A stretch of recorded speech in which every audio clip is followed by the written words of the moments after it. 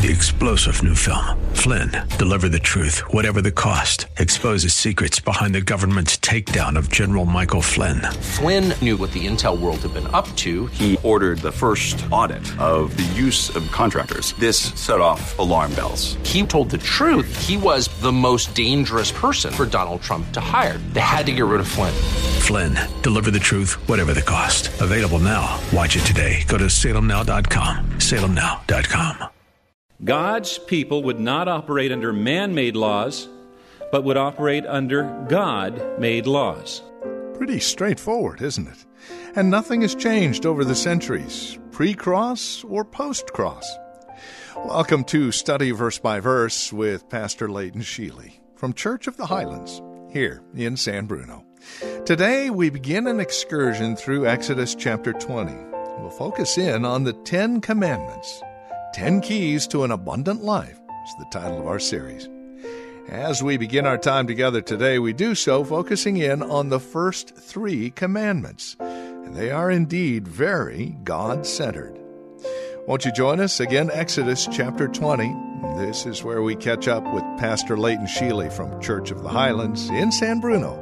And today's broadcast of Study Verse by Verse. Well, I'm going to invite you to take your Bibles and open to Exodus chapter 20 today.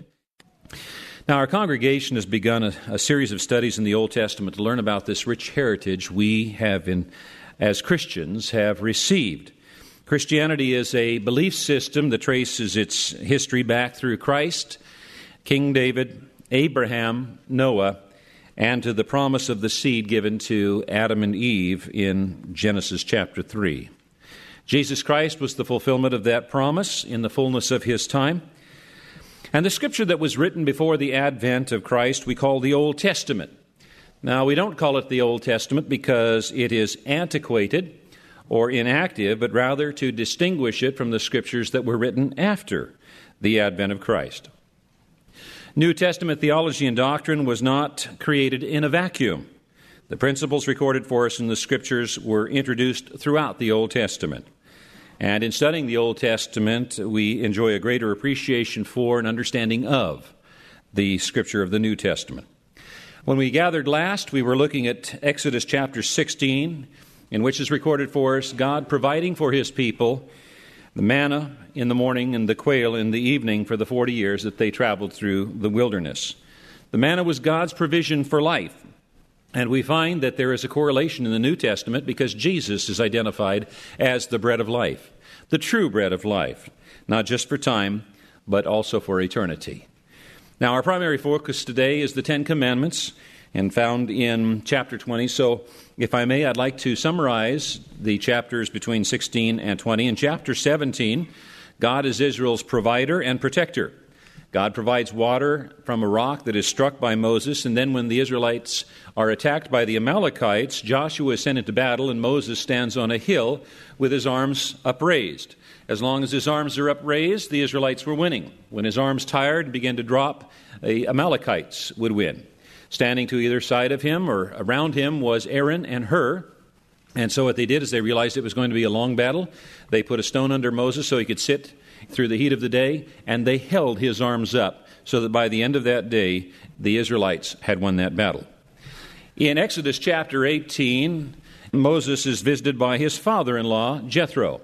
When Moses had spent the 40 years in the wilderness, he married Zipporah, who was the daughter of this Midian priest and king named Jethro. And so Jethro, the father-in-law, is coming to visit Moses. He's heard about all of the great things that God has done. He wants to see it. He wants to hear it personally. And while he's out there, he has a taste of what it's like a typical day in the life of Moses. Verse 13, Moses is out there, and from early in the morning till late at night, there's this line of people. Remember, there's about 2 or 3 million people out in the wilderness that keep coming to me because of some kind of disagreements and so forth. And so Jethro says, "What's this all about?" And Moses says, "Well, the people come to me to seek God's will." And in verse 20, we have the first case of a business consultant coming on. Jethro comes in and says, there's a better way of doing this. Let me propose it to you.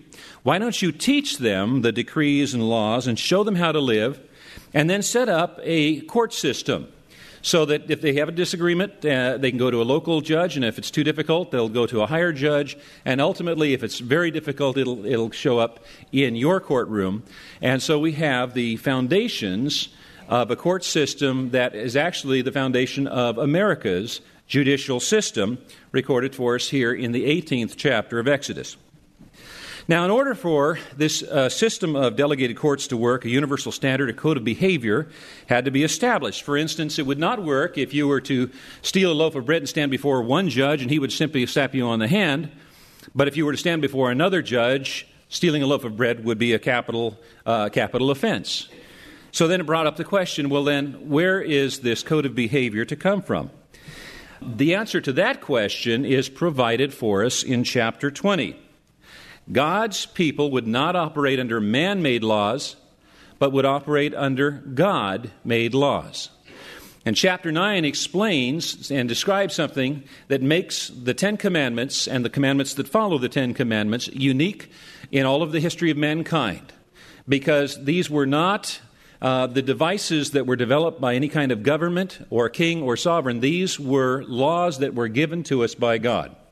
And furthermore, we also have the only recorded incidents in the Scripture where God appeared to a whole nation, to the whole nation of Israel, so that there would be no question that these laws were given by God.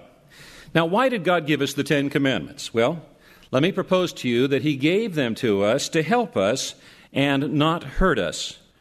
He didn't give them to us to hamper us, but rather to release us. And He didn't give them to punish us, but rather to protect us. In the beginning of this chapter, God says, "Now I am the God that has taken you out of Egypt, out of the land of slavery." And God didn't take His people out of one slavery simply to give them into another form of slavery. And yet there are some believers who think of the Ten Commandments as being just another form of slavery. But I want to propose to you, God gave the Ten Commandments for our own good. Now, if I tell a child, do not touch the hot stove, is that for the benefit of me or the child? It's the benefit of the child, is it not? And whenever God says don't in the Scriptures, it's not for His benefit, it's for ours.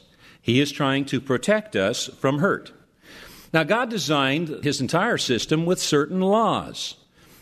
One example of a law that He created was the law of gravity. Now, the law of gravity, if you try to ignore it, you're liable to hurt yourself. You have to cooperate with it. If you're jumping out of a 10-story window, it doesn't matter if you don't believe in the law of gravity. You're liable to get hurt. Now, there are also spiritual laws that are at work. And God wants to have us learn about these spiritual laws, not by having them break us or injure us, but He's trying to establish these are the boundaries within which you can enjoy a safe and happy life. These are not the 10 suggestions, and they're not optional. They are the 10 commandments. And God says if you keep these commandments, things will go well in life. And if you don't keep these 10 commandments, it's going to hurt.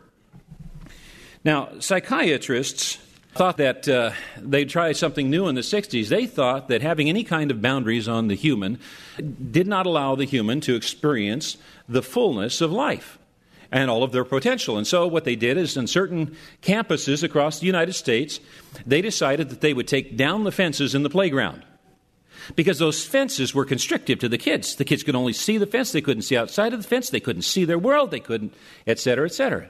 They wanted to expand the horizons of the kids. And so what ended up happening is you had two categories of people.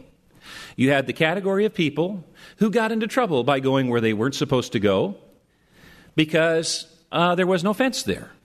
And if there had been a fence there, less of them would have gotten into trouble. And then you had the rest of the children who huddled together insecurely in the middle of the playground because they weren't quite certain where the boundaries were and where it was safe to play. God wants us to know where the boundaries are and where it's safe to play, where it's safe to live. And that's why He has given us the 10 Commandments. God established His laws for the good and the prosperity of all. Now, you may have heard some teachings along the lines of, well, the 10 Commandments don't apply to Christians because we live in an era of grace, or something like that. Have you heard that?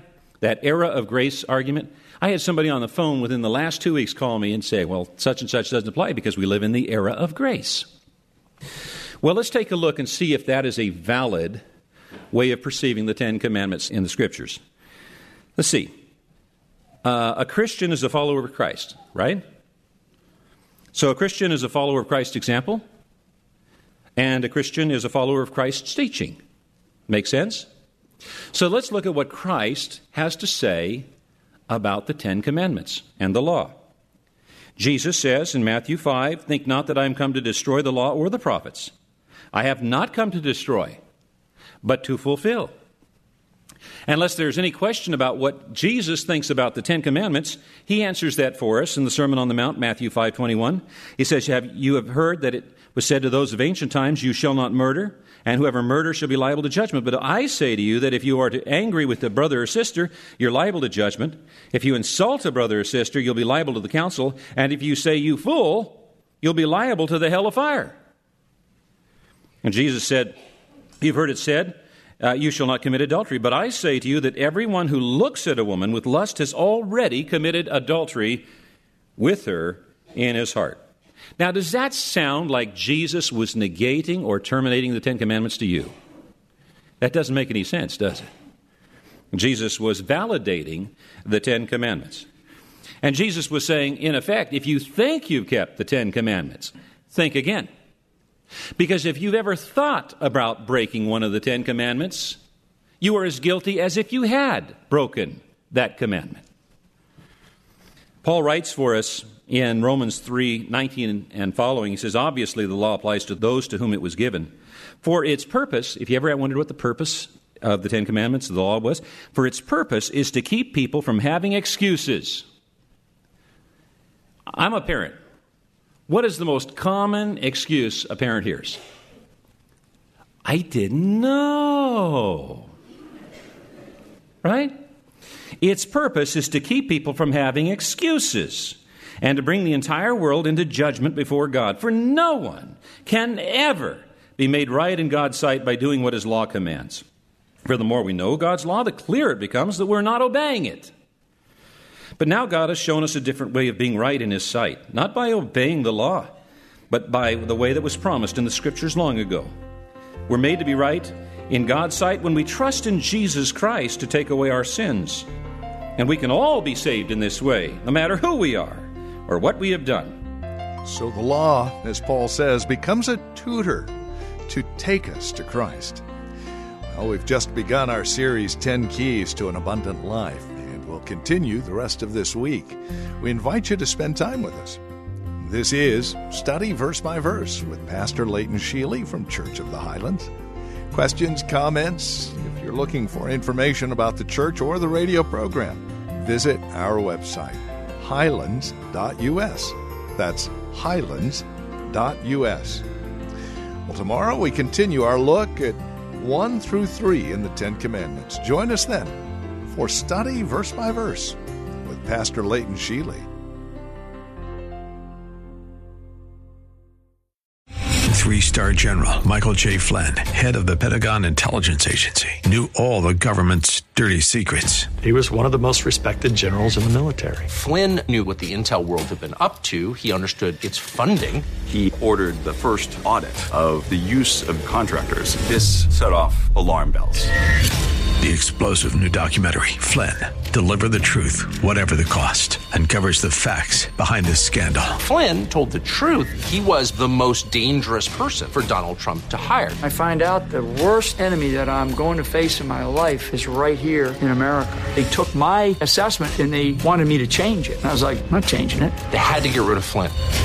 With in-depth interviews, archival footage, and never-before-seen personal records of the man behind the headlines. I just felt like I was drowning. Flynn, Deliver the Truth, Whatever the Cost.